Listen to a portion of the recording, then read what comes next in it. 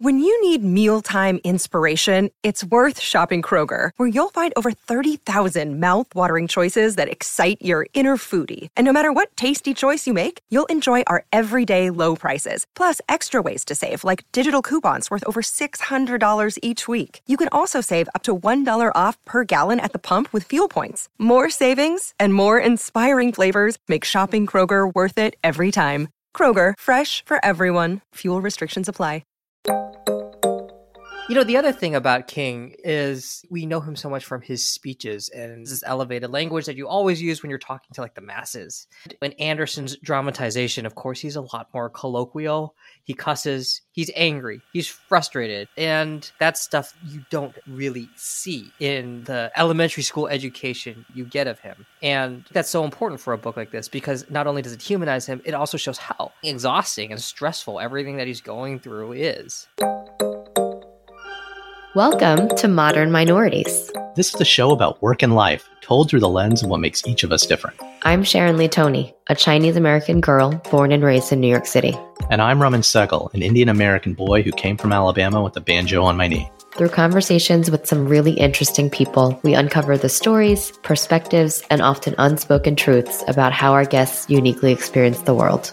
It doesn't matter where you're from, the color of your skin, or who you love. We're all minorities somehow, but we're no one's model minority.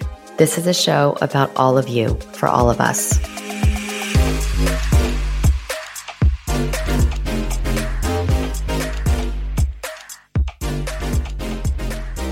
Hey guys. In honor of MLK, we decided not to simply just put that very famous speech to our hip Modern Minorities beat. Instead, we decided to really do our homework and do some reading. As you no doubt already know by now, I host a couple of other podcasts, one of which is my not-so-secret underground show Quarantine Comics, where each week, reporter buddy and friend of the pod, Ryan Joe and I, read some of comics' greatest works, well beyond superheroes. You should definitely check it out at qtdcomics.com if you want to hear me nerding out even more every week and hear about some rad comics that you totally should be reading. Sharon even makes a few guest appearances every now and again. So, for MLK, one graphic novel I've been really wanting to read for a really long time is King, Ho-Che Anderson's 1992 unflinchingly honest and unauthorized biography of Martin Luther King, which goes well beyond the speeches and the legend, and really gets into the real struggles that the man faced, personally and professionally, on his life's mission. Ryan also snuck in the graphic novel Godhead, another related book by Anderson, so stick around for the entire chat as we compare and contrast the two. And don't worry, Sharon and I will be back next week for more super awesome Modern Minorities conversations.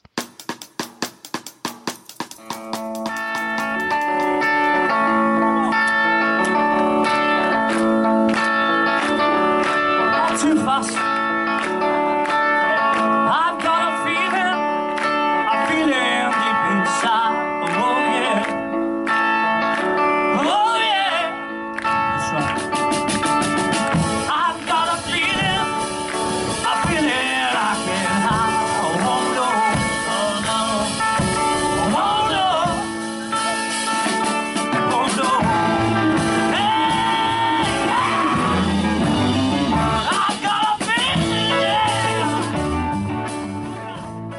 So Ryan, what do you know about Martin Luther King Jr.? Mostly what I learned in elementary school. How about you? Yeah, I mean, we learn about him without really learning about him. He has this deified nobility about him, but sometimes I don't think we really understand the grueling work, not just the protesting, but the negotiating and the politicking that King had to do to make civil rights a real thing, to make it resonate and actually have a lasting impact in this country. I was just about to say that. Well, this week, in honor of MLK Day, we wanted to read King, Ho-Che Anderson's critically acclaimed, unauthorized graphic biography of the life of Martin Luther King Jr. But then I said, why not also read Ho-Che Anderson's Godhead, which tells a near-future capitalistic tale that juxtaposes the white corporate and black urban experience against a sci-fi backdrop of finding God and also monetizing God. Yeah. It's a strangely weird and prescient one. All right. Oh, don't you know it? So Ho-Che Anderson pretty much has one of the most awesome names ever. He is a London-born creator of Jamaican heritage living in Toronto, and he brings a pretty unique perspective to the handful of independent comics that he's created over the years, likely informed by the sensibilities of who his parents named him after, Ho Chi Minh and Che Guevara. So it was no surprise to see such an unusual premise in Godhead, and a somewhat stark, contrarian, and unflinchingly honest take on a civil rights icon like Martin Luther King Jr. Yes, and as with Durf Backdurf's Kent State and My Friend Dahmer, this was one of those instances where Rumman knew about one book by the creator and I knew about the other. I'll let you guess who picked what. I'm Ryan Joe. And I'm Rumman Segal. And we are two guys who want to talk to God but have to settle for each other, which is a shame. So Rumman, what did you think of King? And I'm sorry I'm not God. I do try, though. Well, look. I think most folks know I actually grew up in Montgomery, Alabama. So while there is a special kind of racism that permeates the South, growing up in Alabama, you really couldn't get away from the history of the civil rights movement. Everyone has state history, but our state history is rooted in the Civil War, Reconstruction, Jim Crow, the civil rights movement. So I've actually visited Dexter Avenue Baptist Church where Dr. King organized. I've been to Selma, but at the same time, there's this weird duality to how we recognize history in the South. What do you mean? Well, this is going to sound really strange, but in Alabama, we recognize it as MLK Robert E. Lee Day. I don't know if that's still the case, but growing up, that was. That's weird. I did not know that. Yeah, and that is nuts. Yeah, and honestly, it wasn't something I knew was a strange thing. I didn't realize how fucked up it was until I moved up north, like for work. And it's not just about the Confederate statues, but honestly, high schools are named after Confederate heroes. Like two of the biggest high schools where I grew up were Robert E. Lee High and Jefferson Davis, who was the first president of the Confederacy. We did have schools named after Black icons as well, but it's this duality, and it's a dangerous kind of both sidesism that can warp even a brown kid's perspective on history growing up. Yeah, that's kind of that is. I'm just curious, how did it warp your perspective, and then at what point did your perspective change? At what point did you kind of realize what a weird dichotomy it is to have MLK Day and Robert E. Lee Day? Well, it's like a fish doesn't know it's in water, That's I can't explain it. I'll give you another good example. Growing up, we had a lot of flags because my parents are of international origin. My dad's from India. My mom, all Indian, was born in Africa and was a refugee to England. And so we had lots of flags. We had American flags. We had Mexican flags. We had Canadian flags. My mom was a school teacher, a social studies teacher. And these are like little flags, like little 2x3, little flags on plastic stands. And one of those flags was a Confederate flag because my mom at some point had to teach Alabama history. So we probably had one from her classroom. Our next door neighbors were the reverse Huxtables, the prominent Black family where the dad was a prominent lawyer and the mom was a prominent doctor. And one day I remember hanging out with my neighbor Milton and I was showing him all my flags. I was like, oh, hey, you want some extra flags? And I gave him one of the Confederate flags. And my Black neighbor in a mostly white neighborhood had to explain to me why that was fucked up. And we were kids. And I have lots of stories like that while I was living there, after I'd left, and they don't happen as frequently now that I've been out of the South for the better part of almost like 20 years. But to bring it back, it's just like, you can't deny the impact that MLK had on history, culture, and society, especially in the South. Well, it's interesting for you, how it got so normalized, and it kind of underscores how huge of a task Martin Luther King Jr. had in front of him when he was trying to change things. The way, we're taught about it in elementary school. And again, I grew up in California, which is a much different environment. We don't have that sort of fetishization of all things Confederacy. He's this sort of like angel who kind of came down, gave these amazing speeches, led these marches, and things changed. And so, for us, we didn't see the real danger of that situation, or it wasn't ingrained into us, like how dangerous of a world he lived in and how much he was trying to change things. And we also certainly didn't understand how much politicking he had to do and how hard it was, not just for fear of his physical well-being, but also there was this whole thing about his professional reputation, his ability to execute on these ideas, to convince people, not just white people, but also people within his own organization. Or the many organizations, not The just his many, own. yeah, there were many organizations, and he had to kind of get them all together. And, he never really fully did. There were a lot of people who thought that he was too soft. And I think that's something that Ho-Ching Anderson's book conveys really well. I initially thought reading it that it was going to be a deconstruction of King's personality, but that's not really what he's trying to do, I don't think. What he's trying to do is he's trying to show how all of the maneuvering that King had to do in order to position the civil rights movement so it could actually be effective. And he had all of these headwinds from politicians, from people in his own organization, from people in other organizations. And of course, there was the constant threat of violence and being surrounded by people who fucking hated him. Who wanted to kill him. Yeah. Or he'd be in a room with a certain person. And there was a really good movie that came out a couple of years ago, I think based on a Broadway play called All the Way, where Bryan Cranston plays Lyndon Johnson to Martin Luther King in the civil rights era. The HBO movie is called All the Way. Anthony Mackie, Falcon of the Marvel Cinematic Universe, actually plays Martin Luther King.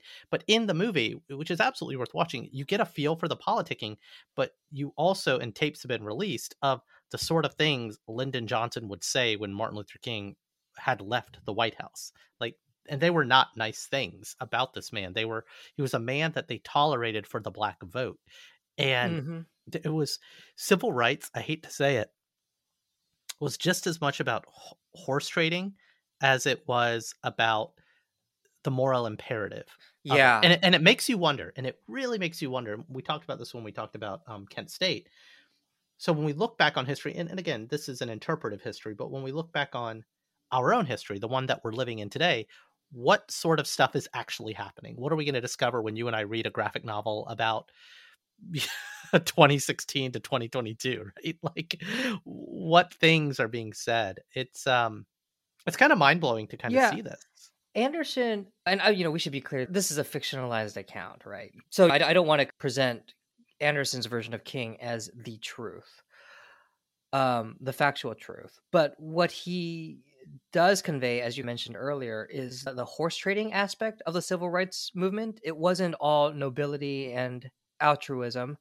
There was a lot of political opportunism with when King would talk to people he thought were allies, like Mayor Daley, for instance.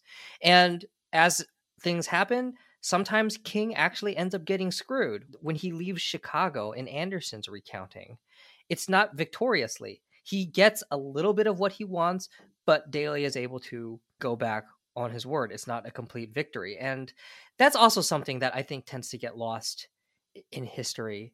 We have these great heroes, but not everything they did turned to gold. There was a lot of failure along the way. And it's interesting, like after he gets the legislation outlawing segregation passed at the federal level, but after that, it's a much greater struggle as King tries to go beyond the South. Well, it's that last mile challenge that he faces. Yeah. Right? Yeah, right. Because he's not as successful in Chicago. When he's there, he runs up against, even with the people he's trying to help, they regard him with suspicion. Who the hell are you to come in here and tell us what to do? Yeah, this isn't the South. This isn't the South. This isn't the South. And they're a lot more militant. The groups up there are a lot more militant and aren't as sympathetic to King's nonviolent way of doing things. And what's interesting is it's a changing time because a lot of these people almost viewed King as a relic by this point in the story when he's in Chicago. Right. Yeah. They kind of slowly show the rise of the Black Power movement. And there were so many echoes. I had to look at the published date of this book because this book was published in the mid 90s. So starting in 1992. But there's an argument that King has with some of the other civil rights activists in Chicago, some of his allies and some of the people that he's working with there, I believe. And they're talking about the power of slogans. And I couldn't help but think about Black Lives Matter. It's a great slogan, but it was a slogan that got twisted and turned against the movement that we live in today. That's where all lives matter came from, or blue lives matter. And it's just so interesting that King was like, I'm not sure how I feel about saying Black Power. Why can't we just say this instead? This thing that's been working for us so well. Why can't we? And King was a student of Gandhi's, right? And to be clear, Gandhi is no saint, but the nonviolence, peaceful protest which, he espouses why this works better, why you can't antagonize. And even in his speeches, he talks about it, the speeches that are transcribed in this book. But he's coming up against such headwinds. Yeah, that is a really interesting conversation. In part because the opposing side, I don't think Anderson fully takes King's side in this. The people who are arguing for the Black Power slogan, they have a really good point. And actually, if you read Anderson's endnotes, he does mention he didn't deify King himself. So he came at this with maybe a more skeptical tone, or maybe like trying to look at all sides rather than trying to kind of King on a pedestal. And you kind of see it in that scene. Because the other side that's arguing for, this your nonviolent way, it doesn't really work. You can kind of see that point. And there's this dramatization where King even starts to wonder if nonviolence works as well. Well, you show him getting tired with it multiple times. At one point he's like, I'm just going to go on the speaker circuit and make my money. He says that at one point. Mm-hmm. At another point, he's like, fuck it.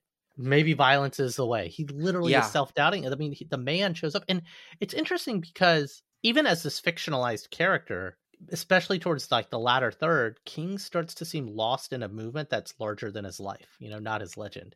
That's interesting. Yeah.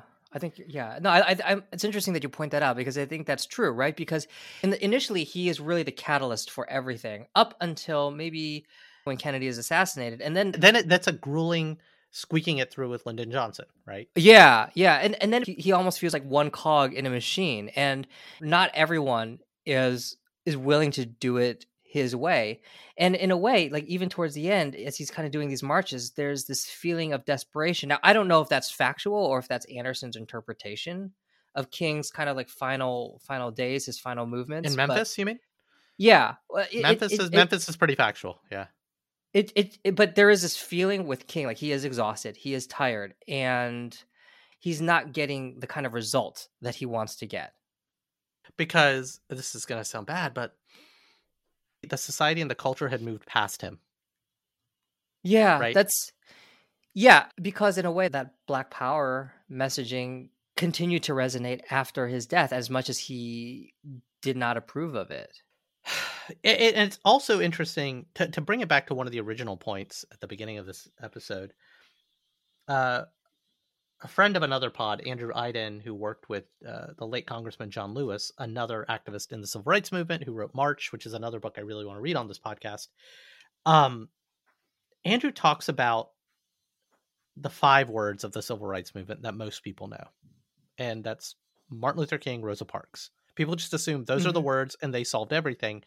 And I think I have a dream too, probably, right? Like those elevated King to this figure and this larger than life person. And then when people started to interact with him, when King started his war on poverty, effectively,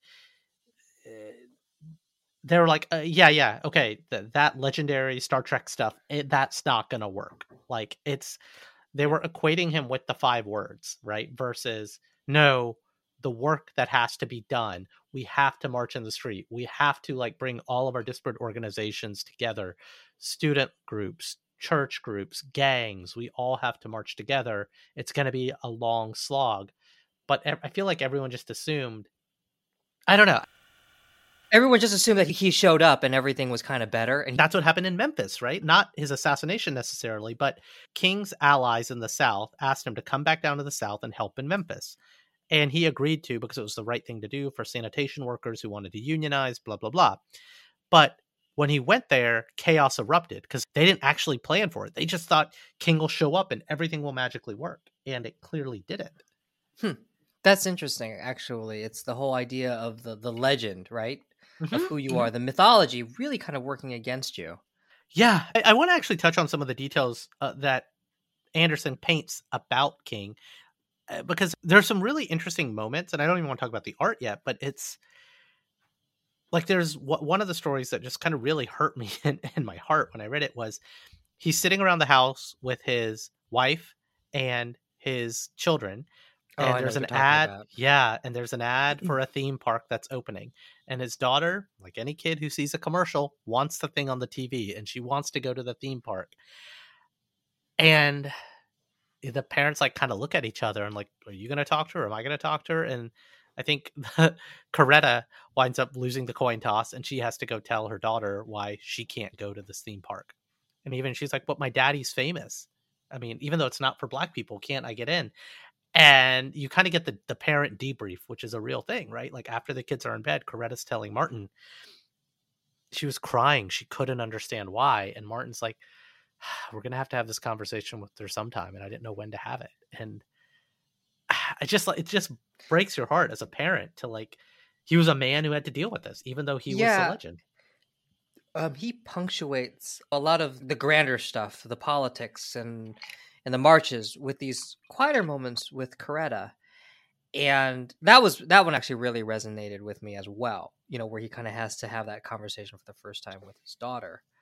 But even other moments, there's this moment, I think, where he's just leaning on her and they're just kind of talking. It's very tender. And arguments, frankly. There are a lot of arguments as well about what he's doing and how he's always leaving. And again, those moments don't really define the book, but they help in a way kind of humanize King in a way. You know, the other thing about King is we know him so much from his speeches, and you know, it uses this elevated language that you always use when you're talking to like the masses. And in Anderson's dramatization, of course, he's a lot more colloquial. He cusses. He's angry. He seems like a cool dude. He seems like a cool dude to hang out with and have a podcast with, actually.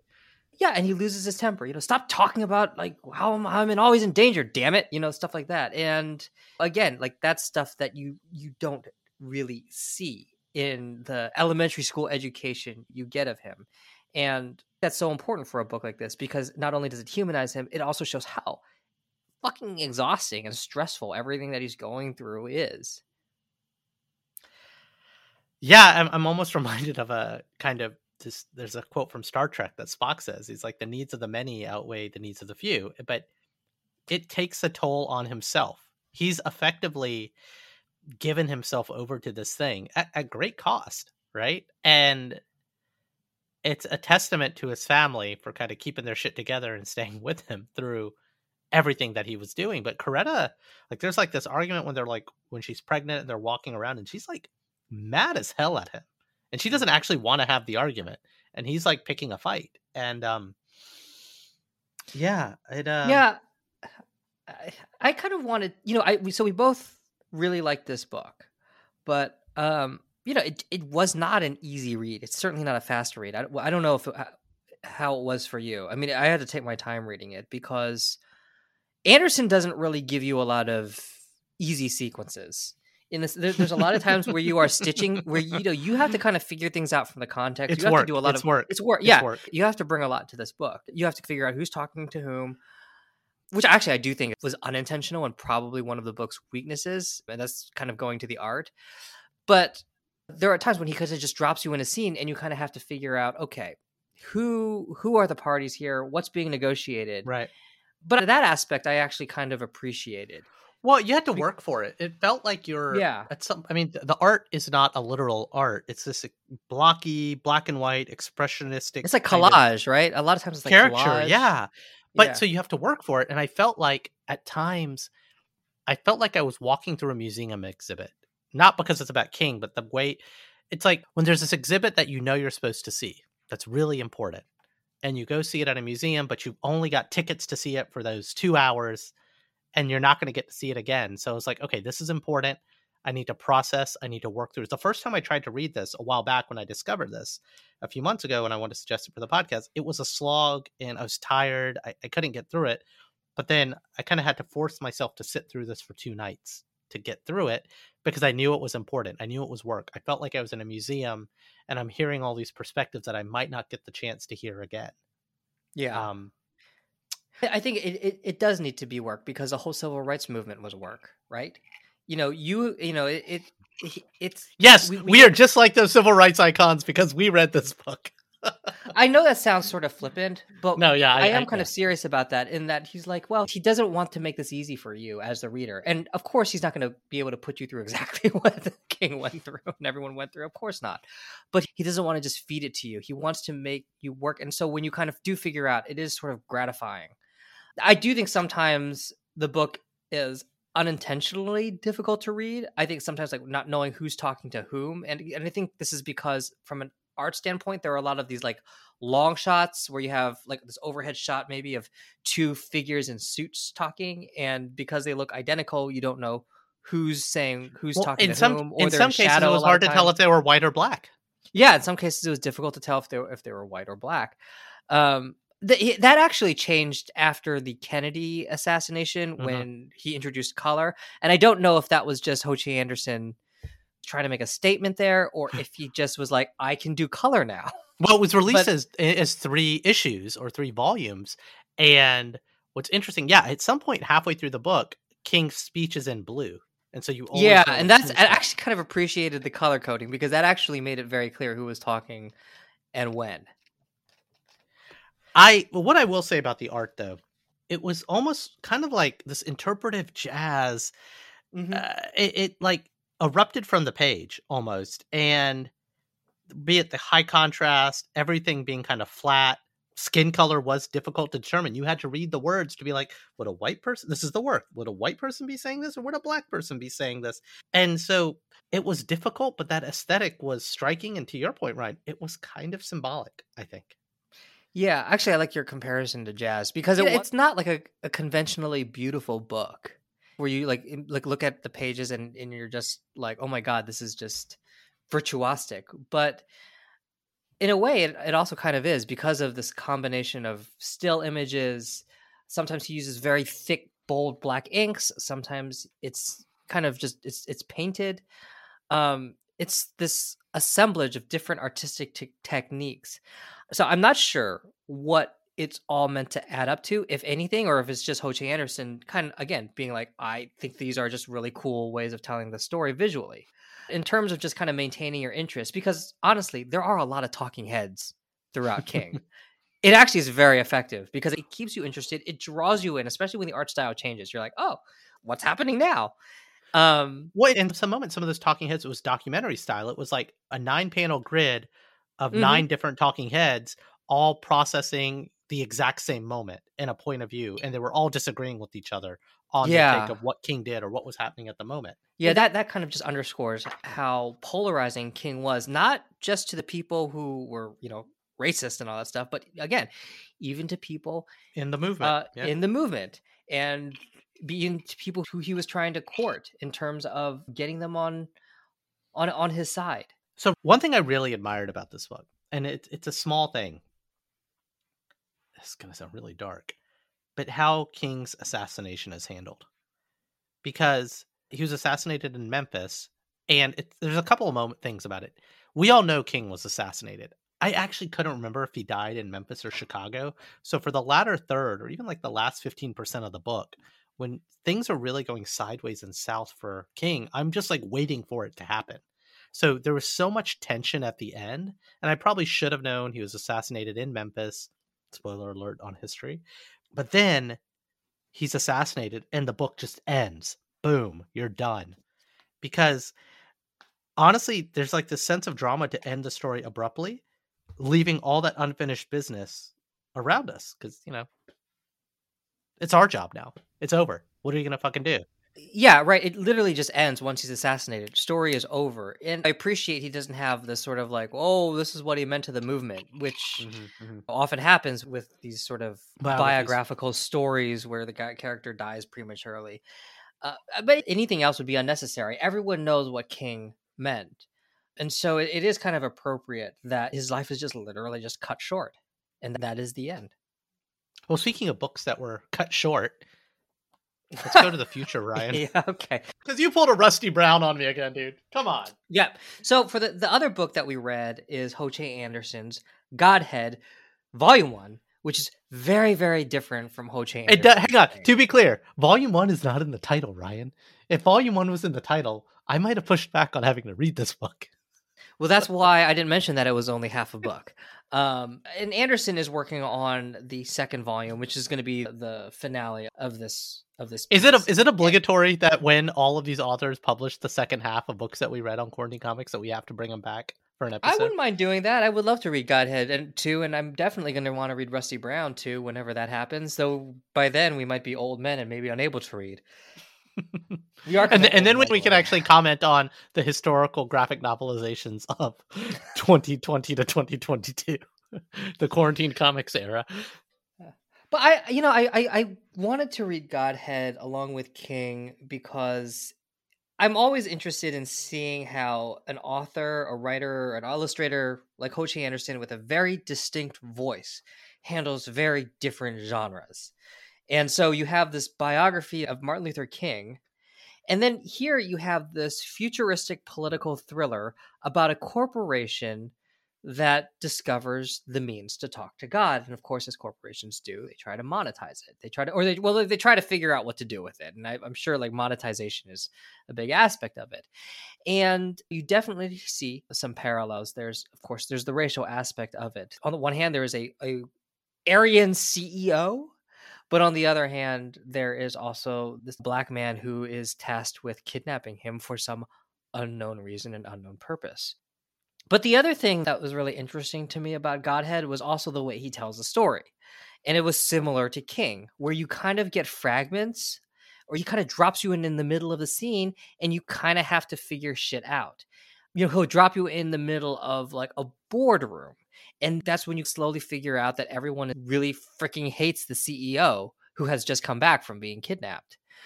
And that's kind of similar to King in a way, because you have that sort of oblique way of telling that story where you're dropped into a scene and you have to do the work to figure out what the hell is going on.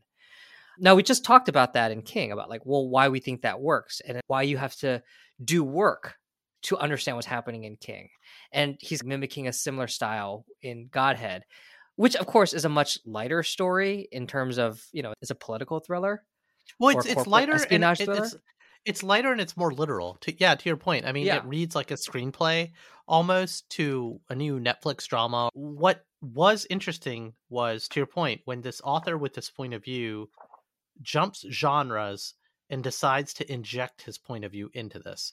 So the contrast of, and this is meant to kind of be near future fiction, which some of these kind of tropes are very accurate to today. So it's like, okay, here's a 1% white guy in a very kind of vanilla board, and they're almost caricatures of these tropes. And then here's this black guy who's fought for his country, and they do reveal why he kidnaps the CEO, because he was just in kind of a flashback moment. He was getting his life back together after coming back from the war, from fighting for his country, and he gets into a car accident with this white guy who just kind of throws money at him, this 1%er. Yeah. And, he's really pissed. He's prone to violence. He beats him up. He goes to jail. And later on, after being jailed, he comes back to kick his ass. And it's the opening scene where same thing happens. The white CEO guy tries to throw money at the problem, buy his way out of the situation. And I can't remember what he was saying, but he was like, I don't think you understand how this works. I don't want your money. I'll quote the page. The kidnapped CEO. Again, if you simply tell me how much you want, I'm confident. This ain't about money. I don't want your fucking money. You people just throw that shit around because it doesn't mean nothing to you. You don't understand what it does to folks. Either that or you don't give a fuck.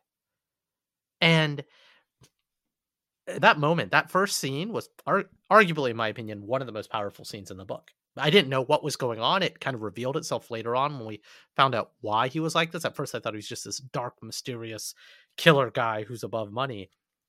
But years of his life had been taken away. And I think what Anderson's doing is he's processing trauma and aggression that a culture feels and injecting it into this story, injecting it into this kind of like sci-fi narrative. And we don't know how it's going to end. We don't know the means of why he's recruited by this shadowy CIA-like cabal to take out the corporation. But I don't know. That's what I meant. Like, what is that group's motivation in terms of? But again, that's just a plot point that I'm sure will be divulged later on. But you said earlier. But the question is, I wonder, Ryan, is the plot point in part 2 going to deliver on kind of the symbolism in the commentary? Or is it just going to be kind of a sci-fi plot resolution? I don't know. I mean, given Ho Chi Anderson's ambitions, I would certainly hope the former, especially given what he sets up. And there's like a lot of very interesting biblical allusions also. I mean, obviously, There's the corporation is literally this giant tower that looks like the artistic representations of the Tower of Babel. And of course, this corporation has this tool where they're literally trying to get it to work so that they can talk to God. I wonder what's going to happen to that freaking tower.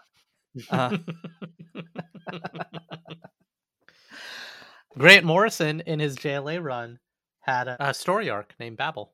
Which one was that one? Oh, wait, that was the Angels, right? That was the Angels. No. It's when Ra's al Ghul removes something in our limbic system's ability to talk. But actually, Anderson does kind of have that sort of weird, unique sensibility that I think Grant Morrison has as well. I mean, he definitely has this sort of like madcap style, especially with Godhead, right? He's bringing in a whole bunch of weird genre elements while also trying to tell a serious story. Like there's a scene where the director of security introduces the CEO to these new protector robots. And they look ridiculous. They look like the sort of robots you'd see coming out of Image Comics from the 90s. And there's no commentary about that. It's just there. And I'm sure that Anderson knows it's fucking ridiculous. And it's there. And it's in this very serious scene where the CEO and the head of security are talking about like self-protection. So there's an element of the ridiculousness in Godhead. Well, even like the elite Marines training together and the showers and the pranking and the, no holds barred, like cage match on the beach fight. Like, there was that, and this is the problem I had with it. Like, I know there's something deeper going on, but he's throwing all these familiar narrative tropes together and Frankensteining them. And, I think some of it is also the art. I really have to pick on the art because, look, Hoche Anderson is clearly someone who commands artistic talent, but when he does his kind of literal style of what a 90s comic should look like, that's literally what this felt like a bad Image comic, just the art style. And then you flip to the end and you find out that he actually wanted to paint the whole thing. The first scene is all painted. That's why it's so visceral. But when you see the other pages of the paint that he wanted to apply on top of these black and white pencils, it would have had this more kind of abstract, removed, ethereal feel that King did have. And so that was another thing. So smashing together the tropes, being a very kind of literal art style that's kind of felt like a 90s comic, it pulled me out of it a little too much. And then the story ended early. So I don't know, man. Yeah, that actually is kind of what worked for me. Of course it is. But I take your criticism, right? Like the action sequences are really weird and stilted. He's not great at drawing the body in motion. It reminded me of the art from Terror Assaulter, that book. That's what I was talking about. Yes, we didn't review Terror Assaulter. Terror Assaulter. It's terrible. I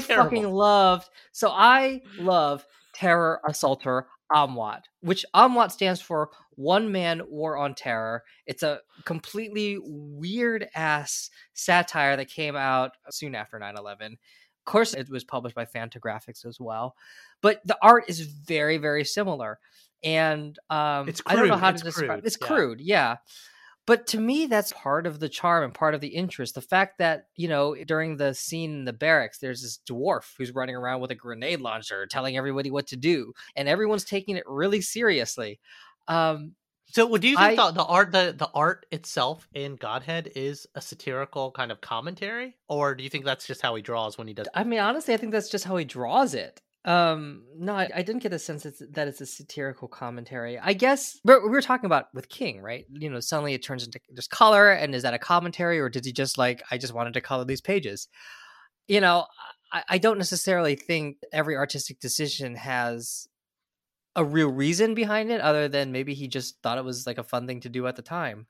But I don't think the art is a satirical commentary, because when you go look at some of the scenes that were painted on top of the original pencils, it just adds a different veneer to the scenes. I think had the whole book been done in this kind of painted, shadowy style, it would have delivered it in a much different way. And we talk about delivery, like the pacing in which you read it, the format in which you read it on a tablet, in issues, all these things, the size of the book. It would have made me take it more seriously, I think. I think I agree with you, because the line work is, as you mentioned, very, very literal. It's these big, bold, black lines. versus the painted work. It almost kind of feels like a dream, right? Like you've sort of been dropped in this alternate reality. And this whole book, if you just explain the plot to someone, this whole book feels like a bad, weird dream. And it should be. Yeah, and if he had painted it all the way through, it would have been sort of like a weird dream, a political or espionage thriller.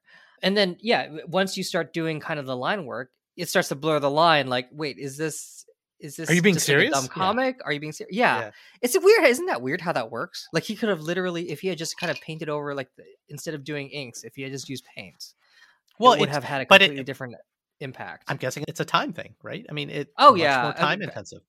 I mean, it took him forever to do King. I don't. If you read the end notes, you can actually see him slowly start to like go insane. Like 2001. I'm still working on this fucking thing. Why? You know? So I'm sure like he's probably like there's maybe some of that's going through his mind with Godhead. But yeah, I think a lot of what you didn't like, I liked. But also, I've mentioned this before. I really like comics and movies that put me in the head of the creator, where it's sort of like, this is a very unique way of doing things. I don't think anyone else in the world would have done it this way. And I don't understand your creative decisions, and I don't always agree with them, but they're fucking weird and unexpected, and I appreciate that about you. There's this director named Richard Stanley who does really odd movies like Dust Devil. He also did a futuristic thriller, the name of which eludes me at the moment. He did this H.P. Lovecraft adaptation with Nicolas Cage recently called The Color Out of Space. And again, he's a very weird director. And he's not a director I'd recommend to most people, but he's a director whose movies I always find so fascinating. And in that aspect, I find Ho-Che Anderson's Godhead very interesting in that respect as well, even if I don't always understand why he's making the decisions that he's making. I always find that exhilarating, right? When I'm kind of dropped into this guy's weird fever dream and I'm like, all right, what the fuck story is this? It's kind of weird, but let's just see what you got. The guy makes very interesting swings. And I love the fact that he's able to take, even though he might not like it, significant amounts of time to try shit out, right? Like he's not beholden to kind of like this monthly deadline versus I want to try something big. I want to make a big swing and I'm going to try it. And it's not going to be for everyone, but it's art. It's actual art. So, Ryan, the question I always ask, and I have my own answer to it, but would you recommend these books to someone? Yeah, well, yes, I would, but I also would probably be careful who I recommend it to. Like, if you just want like a fun read, Godhead probably isn't it. If you want like a really easy, digestible biography of Martin Luther King Jr., King ain't it. So it kind of depends on what I guess you want to understand about Martin Luther King. Similarly with Godhead, what sort of story are you looking for? Are you looking for just a light breezy read, or are you looking for something that's kind of weird and offbeat? What's interesting is, so I was able to get King from the library, but Godhead I couldn't, so I bought a used copy of Godhead. And Godhead isn't the book I want to own. I'm literally about to buy a used copy of King online because I want this on my bookshelf. I feel like King is required reading, not just for schools, but for everyone. You need to dig a little deeper than the 5 words of the civil rights movement and read King and read March. And Godhead, it just feels, again, let's wait till part 2 comes out, right? Maybe there's this bigger meta narrative that has to come together, but it felt kind of like a disposable, interesting premise, but this kind of disposable story because he kind of powered through it and just got it done, right? Even from an art perspective versus delaying and taking longer like he was allowed to do with King. I don't think it was disposable. Like, as you said, he's kind of working out a lot of No, but the art as well. Like, it was a thing that he spent less time on than he probably did other stories that he's done. I've not read his other like 3 or 4 works, but it's just interesting. Like, you know, I originally wanted to make this episode just about King, and I'm open to kind of exploring where the author goes with something else. But yeah, I don't know. I feel like King is the kind of book I'll revisit. When Godhead Part 2 comes out, I'll probably revisit Part 1 before I go read Part 2. But yeah, I don't know. Ask me another question, Raman. Ryan, what are we reading next week? Next week, we're reading the manga Vagabond, and it is about a real-life samurai, and basically about his life.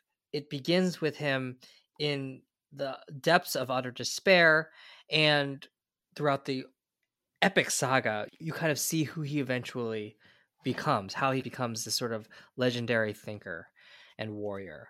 And the reason we're reading it is because it was something that my cousin Sam, who killed himself a few years ago, really had read and really responded to. And so, yeah, part of the reason we're reading Vagabond is as an homage to my cousin. Now, there are multiple volumes of this book, but we are only going to be reading the collected volume 1, which I believe is the first 3 volumes. So it's a phone book, and I cannot wait to read it. Yeah, I'm looking forward to it too. And that's our show. Like what you heard? Be sure to share with a friend, subscribe, and leave us a review wherever you get your favorite podcasts. See lots of pretty pictures of the books we read at qtdcomics.com. And since we're sure no one's listening, prove us otherwise. Shoot an email over to say what I got right and what Ryan got wrong. qtdcomics@gmail.com. Give you a social media handle, but we're old, and that feels like too much work. I'm Roman Segel. And I am and have always been Ryan Joe.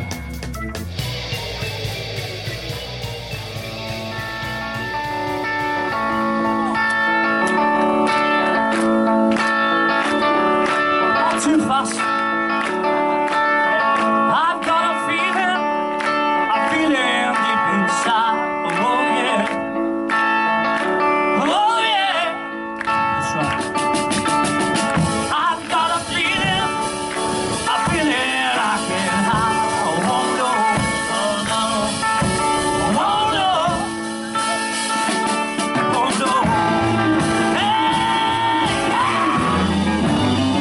I've got a feeling,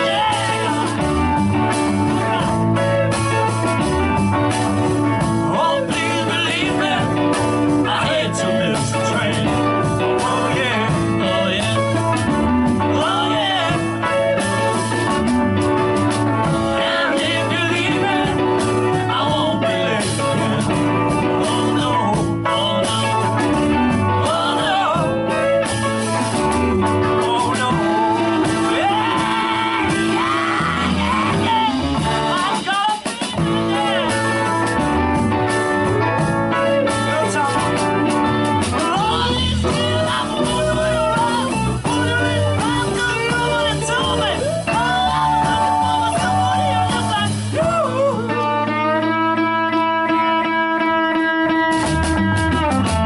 I've got a feeling that keeps me on my toes. Oh yeah, oh yeah. Oh yeah, I've got a feeling I need everybody knows. Oh no, oh no, oh no, oh no. Yeah, yeah, yeah, yeah. I've got a feeling, yeah. Oh yeah. Everybody had a hard year. Everybody had a good time. Everybody had a wintry. Everybody saw the sunshine. Oh yeah, oh yeah, oh yeah. Everybody had a good year. Everybody let their hair down. Everybody pulled the socks up. Everybody put the foot down.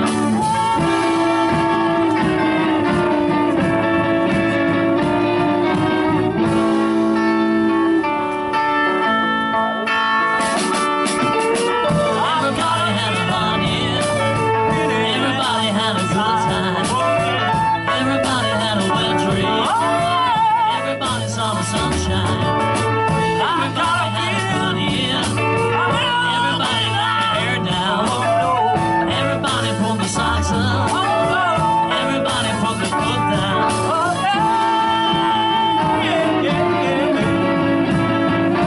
I got a feeling. I got a feeling. I got a feeling.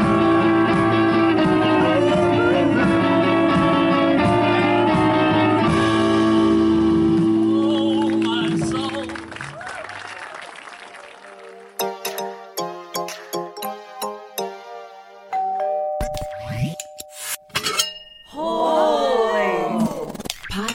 Potluck.